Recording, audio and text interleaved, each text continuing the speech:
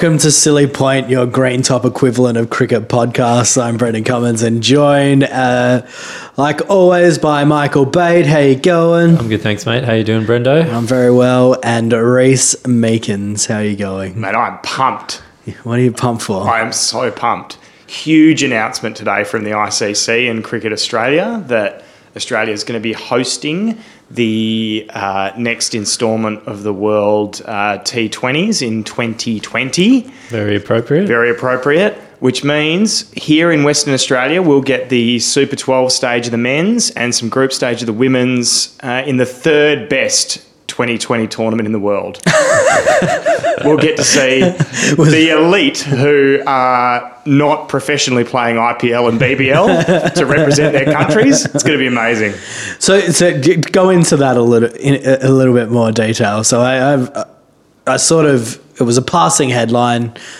I didn't get into it today. Do you want to explain a little bit more, maybe with the given that we're going to go into some potential stadium review, what it means for Perth and the world-class Optus Stadium? Oh, it's a boon for Perth to be hosting I don't even know what the Super 12s is. I assume it's a group stage and then you narrow to Super 12s. So that would be every team in the competition. I think they might. No, I mean, that's what threw me when you said that. Yeah. Does that mean we're playing a game every day for 12 days and then they start to go elsewhere or something? I think there might actually be 16, so you're going to be pretty unlucky not to make the cut. I think there's 10 women's teams and 16 or 14 or 16 men's teams. Must be 16 if they narrow it to the Super 12. It's like the Super 2 and the sort of mediocre. Does the 2020 10. World Cup follow the same format as the ICC Champions Trophy, where it's like a round robin and then the highest placed teams go through or something? No one knows. No one's ever watched it. They had a huge announcement today from Optus Stadium. They were sort of painting it as stadium management and the government as this huge boon for this stadium that we've just opened on the weekend. It's one of 8 cities in Australia that are hosting this tournament. Canberra is getting some games. I think Geelong's getting a few games. That might be the women's tournament as well. I'm not sure, but Geelong's definitely in there. So we're right up there. Optus Stadium, the 60,000 seat, $1.5-ish billion jewel in the crown of Western Australia, is right up there with Skilled Stadium down at Cardinia Park and Monica, which holds about 15 people in it. I assume that's where they get the honey from. It's 15 people and an apiary out the back. So it was a sellout. It was a sellout on Sunday. Supposedly a sellout. 60,000 seats. 55,000 seats in cricket format. Okay. You lose a bit. Block out all the seats behind the bowler's arms. Yeah. So Mark Nicholas lied to me that whole time during the summer, saying it was 60,000 people going. I can't imagine Mark Nicholas would ever exaggerate or. So do you want to? We had the series now wrapped up, and we've got 2 matches to get through. Do you want to go through them in chronological order, or do you want to? I think maybe we should go in chronological order. So we had the one Australia won. One, yeah.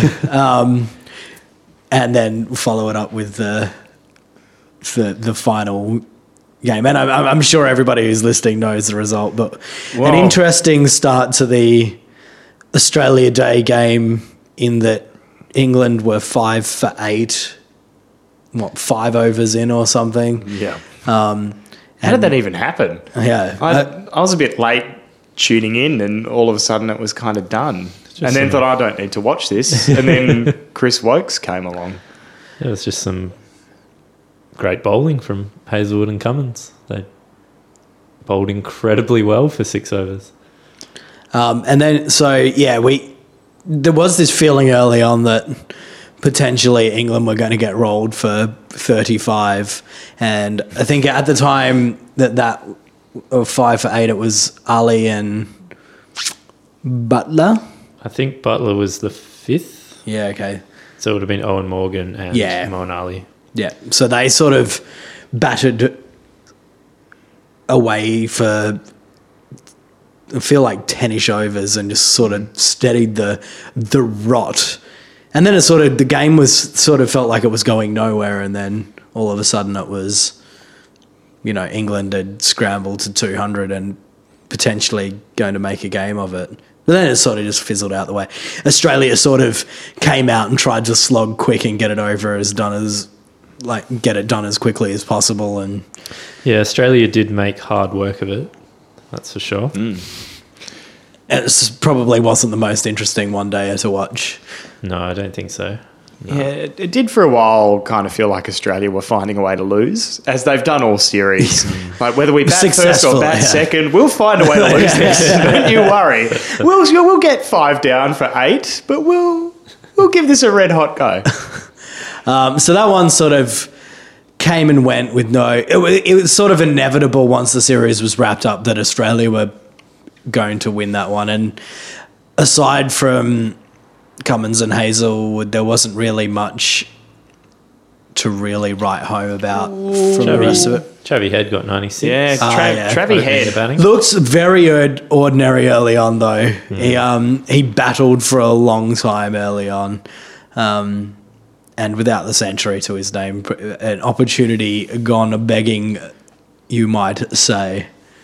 Well, look, all I'm going to say is Aaron Finch wasn't playing. Aaron Finch would have played, scored 100, and Australia would have lost that game. Yeah. So up to this point, that prediction of Aaron Finch being the linchpin in Australia's losses was true. Was true at that point in time. Yeah. But Big Travie Head is... it's a happy hunting ground down there at Adelaide Oval on Australia Day, because he has made the 3rd most runs, or it might be the 4th, of any Australian male player in the one-day international format on Australia Day. But the others ahead of him have taken 5 or 6 innings to do it, and he's done it in 2. So he just kind of loves getting down there and batting. And I don't think we necessarily learnt a lot about him and his place in that side, that he's come back to a ground with which he's very familiar. He's managed to make some runs, not really a hell of a lot of pressure when you're chasing a relatively low total. So there's a really funny sort of game as to what do you take away from that for Australia. They struggled a little bit. Some of the key players didn't really do that well. A guy who just got dropped came back in the side and did all right, but did he really make a meaningful impact? I don't know. I don't know what you take away from it. I mean, that's sort of the feeling a lot for the whole series for Australia, is that there's been some people that have performed reasonably well in Finch and Stoinis and Head at times, but there definitely isn't any balance. No, he plays for the other guy. Oh, that's right. Yeah, sorry. And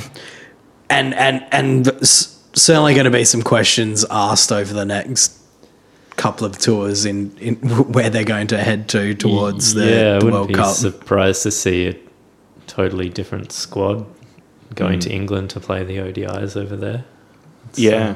Well, the other thing is you compare that with England, and they found themselves in a horrendous position, and Chris Wokes, batting at number 14 or something, has come out and made 70 odd.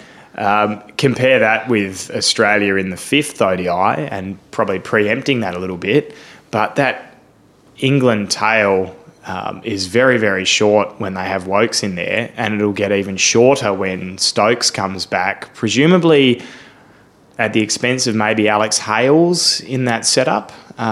Depends obviously on where they go with the 2 spinners. But yeah, I suppose maybe Ali or Hales has to make way for Stokes. I can't really think who else you would drop out of that. Yeah, dropping Hales, who would you be batting at 3? Because I don't think they're keen to put Root there. Maybe Morgan at 3? Or even Bairstow.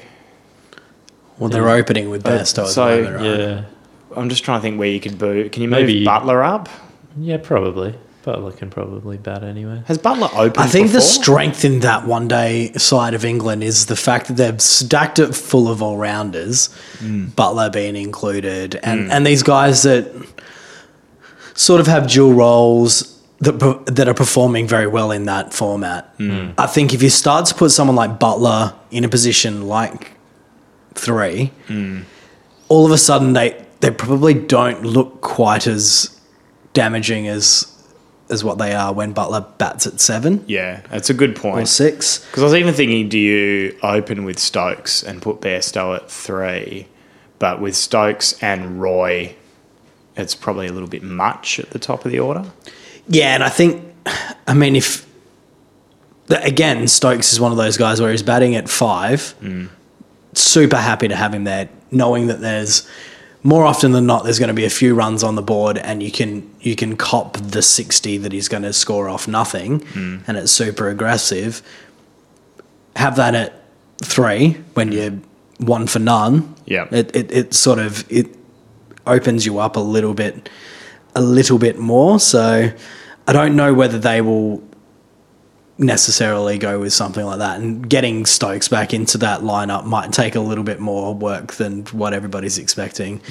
We've got to remember that he's gone out and done something ridiculously stupid, and they probably don't want to rush him back into the setup. It sends a bad message for everybody else, especially when they're performing relatively well. So I think they're going to have to wait till they hit a lean trot, and then they might be able to bring him back into that. See, I think they're going to rush him straight back in. So today we've had I've updated the ICC 2020 and ODI player rankings, and Chris Wokes is the 5th ranked all-rounder in the world. Wow. ODI. So followed by Ben Stokes is below that, and then Moeen Ali. So Wow. they're going to have some issues fitting those guys all in the same team. Yeah, they've got a bit going on. So who rounds out that top 5? The top 5. Let me see. I hate to put you on the spot. Yeah. Do you want to? I want to. You don't want to read it, do you? Yeah. No. Oh. Really? Is this a thing? Is this a reliable source? Well, I I'm feel not, I'm like- not reading it. I make too many wild predictions on this. I can't read that, even if it's fact. Shakib Al Hassan Yeah. from Bangladesh, number 1 ranked. Muhammad Hafiz from Pakistan. Muhammad Nabi from Afghanistan, number 3. And Angelo Matthews from Sri Lanka is number 4. Wow. So I feel like those guys are getting a lot of opportunity in those sides to bat and bowl, and I mean, I think Shakib is Bangladesh's star player with both bat and ball, basically. So the more opportunity you get, the more likely you are to move up in the power rankings, I guess. And presumably playing for Afghanistan, you're getting some plum ODIs against powerhouses like Holland and Ireland. Can I just point out that James Faulkner still sits at number 10? I mean, this is There's not that many all-rounders out there, obviously. and it's often the problem with the way the ICC rankings. You'll probably find that Mike Hussey is still floating around in the top 100 Test players, Test batsmen. They do move pretty slowly, but yeah, they came out today. It sort of seemed like, yesterday potentially, it seemed like one of those articles that Cricket Australia sort of went, everything's okay. Hazelwood and Stark are still in the top 10 ODI bowlers in the world, and I think Warner was in the ODI batsman. We had no all-rounder. Well, we have... No, Michael Bevan's come in at 19. And Glenn Maxwell is 3rd in the 2020 all-rounder rankings or something. So a bit of nonsense, but it sort of was one of those, it's not as bad as what everybody thinks. It is as bad as what It everybody really thinks. is. So it comes along to Sunday. Australia again got off to a pretty poor start in the power play against England. England were flying. There was a projection on the big screen, one of the biggest screens in the Southern Hemisphere. I could see it very clearly from my comfortable seat. That was predicting they'd score 390 if they kept going at whatever ridiculous rate they were going at. But they were certainly on track for 350. I think at the end of the 10 over power play, they were close to none for 100. So that there was a moment in time where it wasn't. You could have seen them potentially scoring 450 or something. So Australia, some good work by Zampa and Ty to rein it in, and Mitchell Marsh. Sort of some of the lesser known, more unlikely bowlers did well to pull in the run rate and really kind of bowl England out for what you thought was probably 40 or 50 runs short of where they potentially could have been. Although, in fairness, at that stage, no one had chased down a score in excess of 250 at Optus Stadium. Yeah, they did. They were 260 above par, I think. Yep. And look, people were saying that at the innings break, and look what ended up happening. No one has chased down a score in excess of 260 or 250 at Optus Stadium. Yeah, so interestingly, a couple of stats that come to mind after that game. Both Cullen and AJ Ty average 5-wicket hauls there. Yep, that's one of. I'll have to try and find that stat. There's a good stat on number of bowlers getting a 5-wicket haul in the first one-day international at a venue, and it's happened once a few times, but doesn't happen twice very often. Might be the only time. Get Rick on the phone. So that game again, Australia got off to Warner really looks out of sorts, and he needs a break or he needs something. And Smith as well, interestingly, getting stumped off a no ball and then being called back, or no, he was.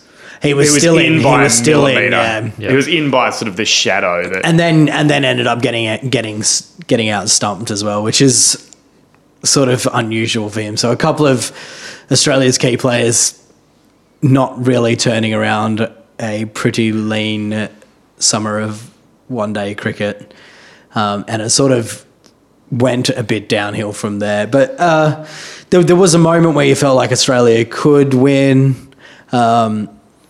But once Maxwell was out, it sort of had this air of inevitability that Australia were going to fall agonisingly short. And it got agonising in the end. Yeah. Tim Payne really played with us there, toyed with us. Because he looked so in control, and it seemed, the crowd was sitting there watching that run rate get above 6 per over and just thinking it's not possible now. You've got Hazelwood up the other end. It's just not going to happen. Sections of the crowd, I believe, unfairly booing him for not taking singles and subjecting Hazelwood to an outrageous display of swing bowling from Curran.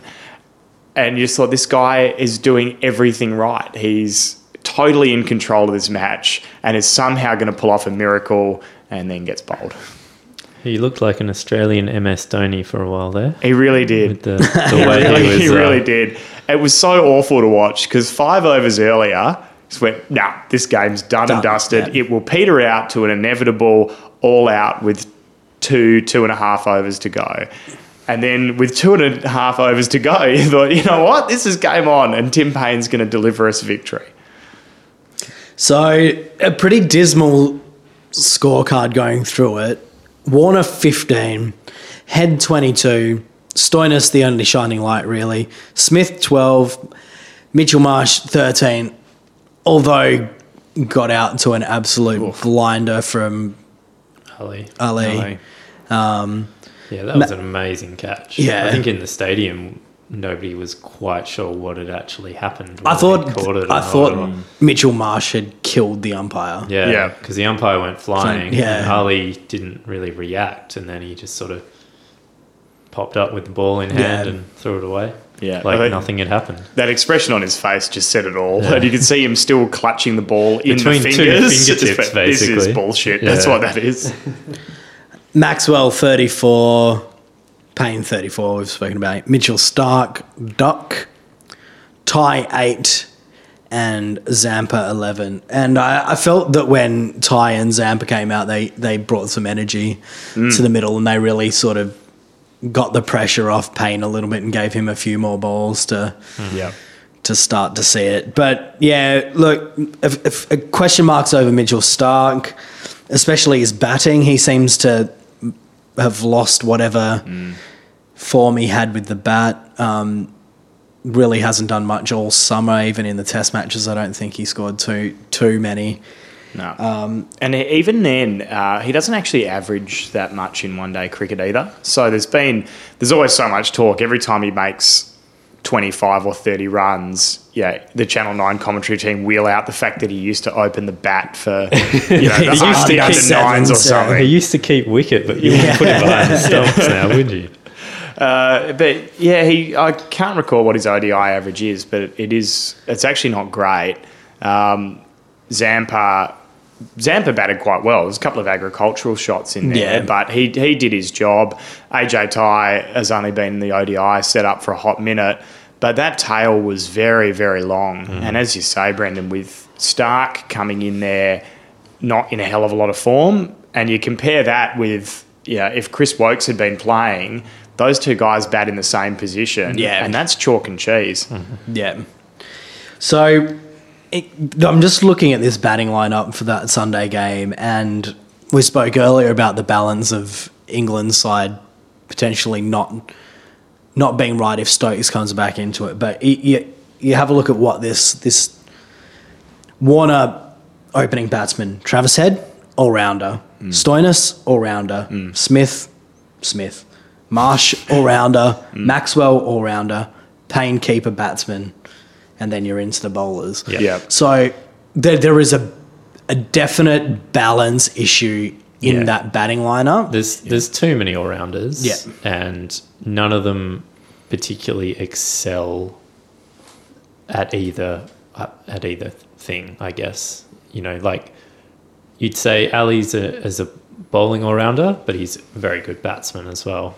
Stokes is a genuine all-rounder. Wokes is a bowling all-rounder, but a very good batsman. But Australia seem to have Stoinis is a batting all-rounder. Don't know how great his bowling is. He can bowl quick, but it's not as good as what Stokes is. So there's too many sort of bits and pieces, quote unquote all-rounders that aren't quite good enough to do both jobs, or should there be more out-and-out batsmen in that team and more out-and-out bowlers? And it got a little bit worse once Finch left, because we lost Finch, a batsman, and brought in an all-rounder to replace him. So I don't know whether it's the fact that we don't have out-and-out batsmen rocking around in the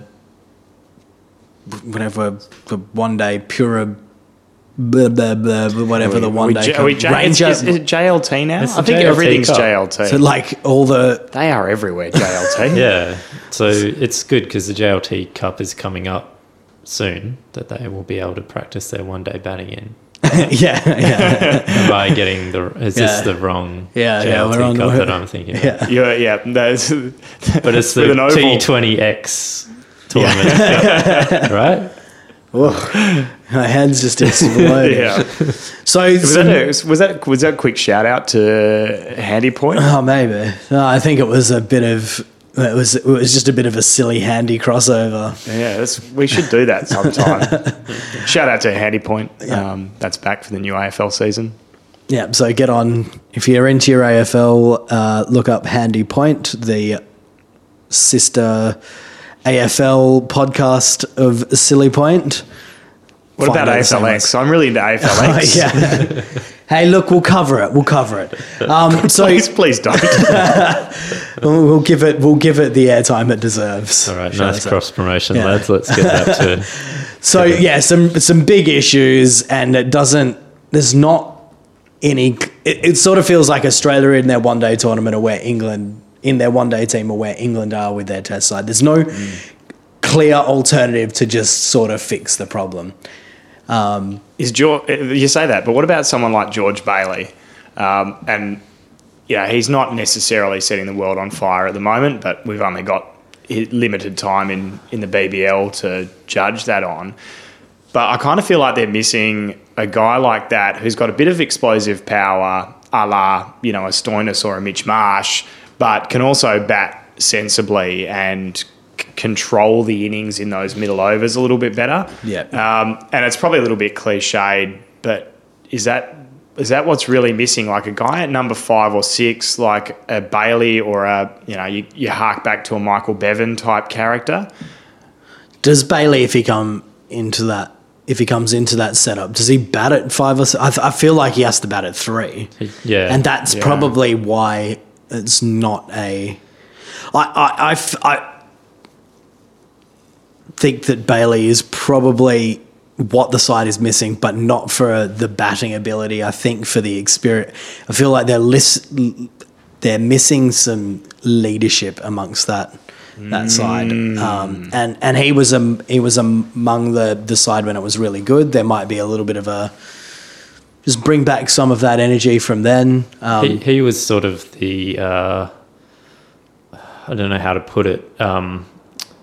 I guess helping Steve Smith with the captaincy when Steve Smith first became the one-day captain, and maybe he needs a bit of that guidance. So there's probably a few issues with that. If George Bailey comes back into that side, it sort of seems like a bit of a step backwards. Yep. And it also sort of seems like, hey Smithy, you're not going to lose the captaincy, but here's big brother or here's your hold uncle. your hand and make sure you make the right.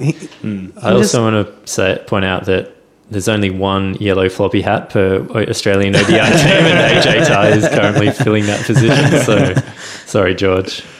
Yeah, I would be very... I think it's a very reasonable suggestion. I came to that conclusion myself at the end of the game on Sunday, but I don't think it's realistically going to happen. And I think that's a bit of the Cameron White selection. Yeah. It was maybe meant to be that player, but... And potentially a little bit more longevity in Cameron White than what there would be with George Bailey. But I suppose that's that question now, is where does that side go? So, about a year and a half away from a World Cup, what do you do? Do you turn to these experienced heads in the hope that they can maintain some form and carry that into the World Cup and just say, right, we're going hell for leather at that one? But I guess the problem comes back to the fact that your captain and vice-captain, who are both dedicated batsmen, have both had a really poor series. Yeah. And who knows, we will be in England in June for a 5 one-day international series again, and maybe those boys will be in form and everything will be okay. It's really hard to know when you've got, as you say, without Finch in that side, you've only got 2 actual batsmen. And if they don't make runs, then you're buggered. You can have as many bowlers in there. You can only bowl 50 overs in a match. So exactly. But look, it was only 2 summers ago when I distinctly remember Steve Smith deliberately playing a shot between his legs at Manuka Oval in Canberra. Manuka. And just looking at that thinking, how on earth did he do that? And he was in sublime form in the colours. So maybe that's not that far off again. Yeah. I think that's done we can shut the book on the ODI series. I think that one's done and dusted. Thank God we've covered it. Yeah. Well done to England. You managed to win 4 days of cricket over the entire summer. Good on you. So we'll look forward. We're getting to the business end of the Big Bash.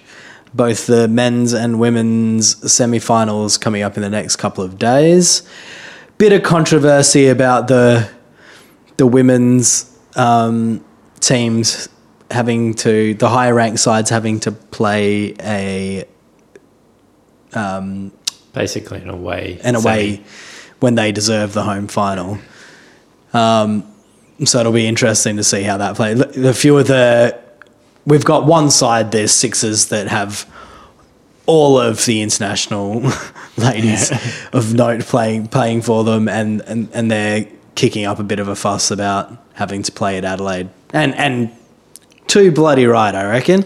Given that they played the tournament separate to the men's for 80% of the season, and then all of a sudden they have to play it as a curtain raiser for the men's. Yeah, why not just put it prime time on tonight and Wednesday, and then have the men's games? Yeah. It's Thursday and Friday. It's a very unusual decision when seemingly Cricket Australia have done quite a good job of promoting or trying to leverage the BBL promotion for WBBL. So you look at a lot of the posters that have been up around the grounds and on social media, and they're giving a player from each side and the logos of each competition equal representation. And you think they've done a really good job up to this point. And then to just kind of... I think it would be a real slap in the face if you'd have finished on top to have to go and play an away final, and also an away final, and indeed when you're finishing second, playing an away final on a Thursday and a Friday afternoon in the middle of a work day in an empty stadium as a curtain raiser for the men's game is pretty ordinary. And we have Channel 10 have done a great job of covering it. Cricket Australia, the WBBL is the premier women's league, given its space and how it's represented amongst the sport. And it just is it's a little disappointing that they've kind of not just going to... It's 3 games. Yeah. And exactly as Mike says, there's nothing to compete with it on television right now. Exactly. So there might be I'm a Celebrity, Get Me Out of Here, which is maybe higher on Channel 10's priority list, unfortunately. But chuck it on. Heaps of people would watch it. Yeah. And I think it's exacerbated. I'm assuming that games would follow the men's teams no matter what. So it probably seems worse that the Scorchers are getting a home final because the men's Scorchers team have a home final, and the same with the Adelaide team. Maybe if it was like Sydney Thunder versus Hobart in Perth, wouldn't matter so much. But I don't know. It's still it's not good. No. It's not good. Yeah. So that one's, I think we can all agree, bad move. Get it right next year. Sort it out, Cricket Australia. And you're doing a great job, but do this a little bit better. Yep. So we have a game on Wednesday night, the Hurricanes versus the Strikers. Is that right? Who are the Scorchers playing? Scorchers are playing the Canes. Hurricanes. And the Strikers are playing the Gades. Is that Wednesday? I thought it was Friday. Is it? No, it's Thursday. No, the Scorchers is Thursday. I thought the Strikers Gades was... Is that Wednesday? That's Thursday. Friday. Yeah, it is Friday. Okay, it is Friday. Okay, good. Oh, we're getting there. Look, it's just now that we've gone from having 17 Big Bash games a week to having just 2 to worry about, it's just really messed with the system. It's got too hard. This is why there had to be a WBBL game on right now so that we had something to do on a Tuesday night. So have they released the 2020 squads? Do we know whether... Is Andrew Ty... I seem to think that there was a possibility that Andrew Ty is coming back to the Scorchers. No, he's probably not. He's in the squad. Sydney. Darcy Short won't be playing for the Hurricanes. Yeah. Sean Marsh is back for the Scorchers. That's good news. I think he will play. I think he's over his little twinge. Little old man injury. Yeah. Scorchers effectively don't lose anyone because they lost them already to the ODI setup because Richardson and Ty are both in that squad. They will get Sean Marsh back, hopefully. Yeah, Hurricanes lose Darcy Short. Alex Carey will be keeping, so he'll be out of the finals. I'm not sure if the Gades lose anybody. I don't know if Finch is in that national setup or not. I think they lose Kane Richardson. I think he plays for the Renegades. Oh, that's right, because there was a typo where they meant to select Jai and they chose Kane. So I think Jai Richardson will be playing for the Scorchers. Yeah, I think you're right, actually. He might be back. Which is great news. Yeah. Because of that aforementioned. That had to have been a typo, surely. It doesn't make any sense. Yeah, Kane Richardson's record in the BBL this season is not very pretty. I can't exactly remember what it is, but it's not great. It's kind of funny too with the international ODI coming up that you have the BBL there as the perfect form guide. And admittedly, David Warner doesn't get the opportunity to show his skills in the BBL. But as controversial as this sounds, I'd say drop him from the national setup and have Aaron Finch, if he's fit, have Aaron Finch captain the side. Why would you grab an international cricketer who's been playing different formats and have him captaining? Just grab the best 11 Australian players out of the BBL and that's your national side. Let me put my tinfoil hat back on. It's all to do with the contracts race. I've said it once, and I'll say it again. There's a limited amount of money that Cricket Australia want to spend, so they can't just have an unlimited bunch of players to choose from. They had to spend it all flying the Sixers WBBL team to Adelaide. No, but there's definitely... well, it'll be interesting to see what happens with Warner, because he's definitely risking getting dropped from those shorter forms if he doesn't make some runs soon. Alternatively, he might see it as an opportunity to put his name up for the one-day captaincy should they decide, it's not really working for you, Smitty. Might give it to the only other guy who's done worse than Smith in the one-day setup. Hey, maybe the captaincy will inspire him to greater heights. Maybe. I feel like we're running out of alfoil. So many hats. So yeah, we've and an interesting series that we're playing, a tri-series with New Zealand and England, and half of it's in Australia and half of it's in New Zealand. Unlikely that we're going to get to watch the New Zealand games, which seems like a bit of a shame given that it's across one series. Yeah, it's going to be... I don't know how that's going to work. I assume Channel 9 doesn't have the broadcast rights. I have no idea. Yeah. That said, it's going to be on in the middle of the day, so we're not going to get to watch it anyway. But is it the middle of the day or is it the middle of the night? In New Zealand, I don't even know. It'll be earlier, won't it? Yeah, okay. And particularly, I don't know where they're playing them, but unless they're playing them under lights at Eden Park or something, if they're down on a classic New Zealand university ground, Hagley Oval or something, a couple of blokes with a dolphin torch. Usually it's a pretty 10 a.m. start or a 9 a.m. start for a one-dayer. I don't know. Do either of you know what the breakup of the matches is between Australia and England and New Zealand in Australia and what it is in New Zealand? Yeah, so Australia play England twice in Australia and New Zealand once, and then New Zealand play England twice in New Zealand and Australia once. So England New Zealand play the least amount of matches? No. No. Hang on. What? I'm sorry, I must have got that wrong. No. There's some weird way that it's split that makes it. So England play the most. New Zealand have more games in New Zealand. And England play more than everybody. I don't know. It doesn't seem right. It's International 2020. It's not right. It's as simple as that. Where does England, this... So it's not... Oh, no, sorry. Yeah, that's right. Oh, no, yeah. Australia play New Zealand once in Australia and then England twice. And then everybody plays each other twice. No, so every game in Australia is involved in. Yeah. And every game in New Zealand's involved in. Yeah, so you end up playing 4 games, 2 against both sides. Yep. Where does the International Tri-Series 2020 tournament sit in the...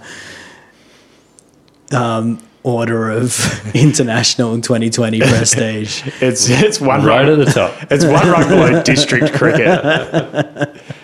It's definitely... IPL that's the creme de la creme.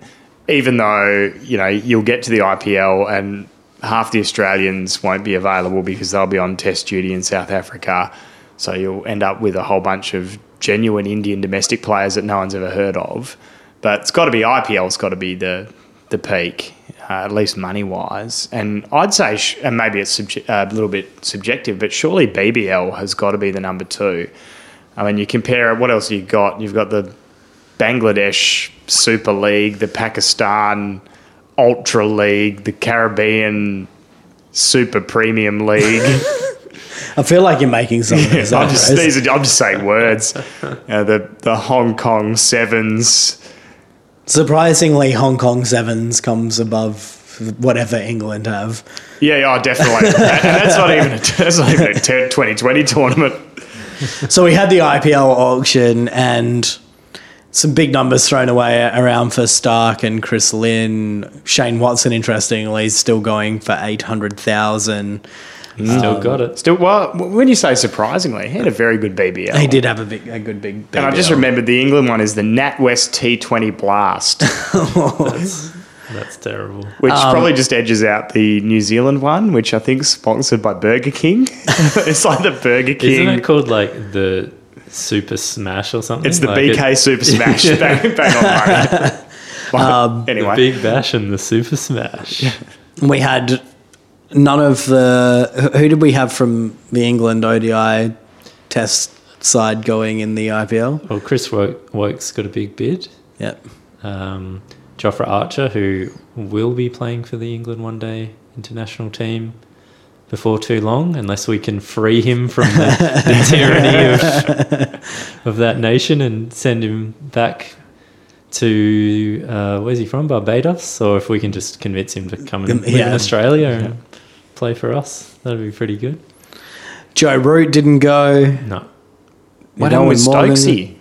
He got a massive contract. So, because there was a question mark over what his availability is going to be he like. still and might they not be able to go, right? Yeah. Interesting. But interestingly, Ishant Sharma was too expensive, was priceless. Didn't get picked up. But so yeah, definitely some weird. I think the highest paid player was an IPL specialist. Doesn't even appear to be in the international Indian 2020 setup, going for 2.2 million. Yeah, I think he's played a couple of internationals. Yeah. But nothing standout, and he's not like a young gun. I know we're not very good at judging the ages of cricketers. Maybe he's like, the next Kohli or something, but he's about 26, and I think he's got a good 2020 record, but he's not. Yeah. He's not like a franchise player or anything. I can't remember his name. Certainly seem to be less Australians going in this IPL and for less money than average. Than there were some big numbers thrown around for those top five that we've spoken about. But then everybody else seemed to go for 200,000, 100,000. Sean Marsh, interestingly, didn't get picked up, even though he put his hand up and was he ranked the highest international T20 batsman at one stage? I think he was the top run scorer in the competition for a couple of seasons. Yeah, he's been BBL top run scorer, IPL top run scorer. But I wonder how that plays out with the South Africa tour. When does the BBL starts in April or is it March?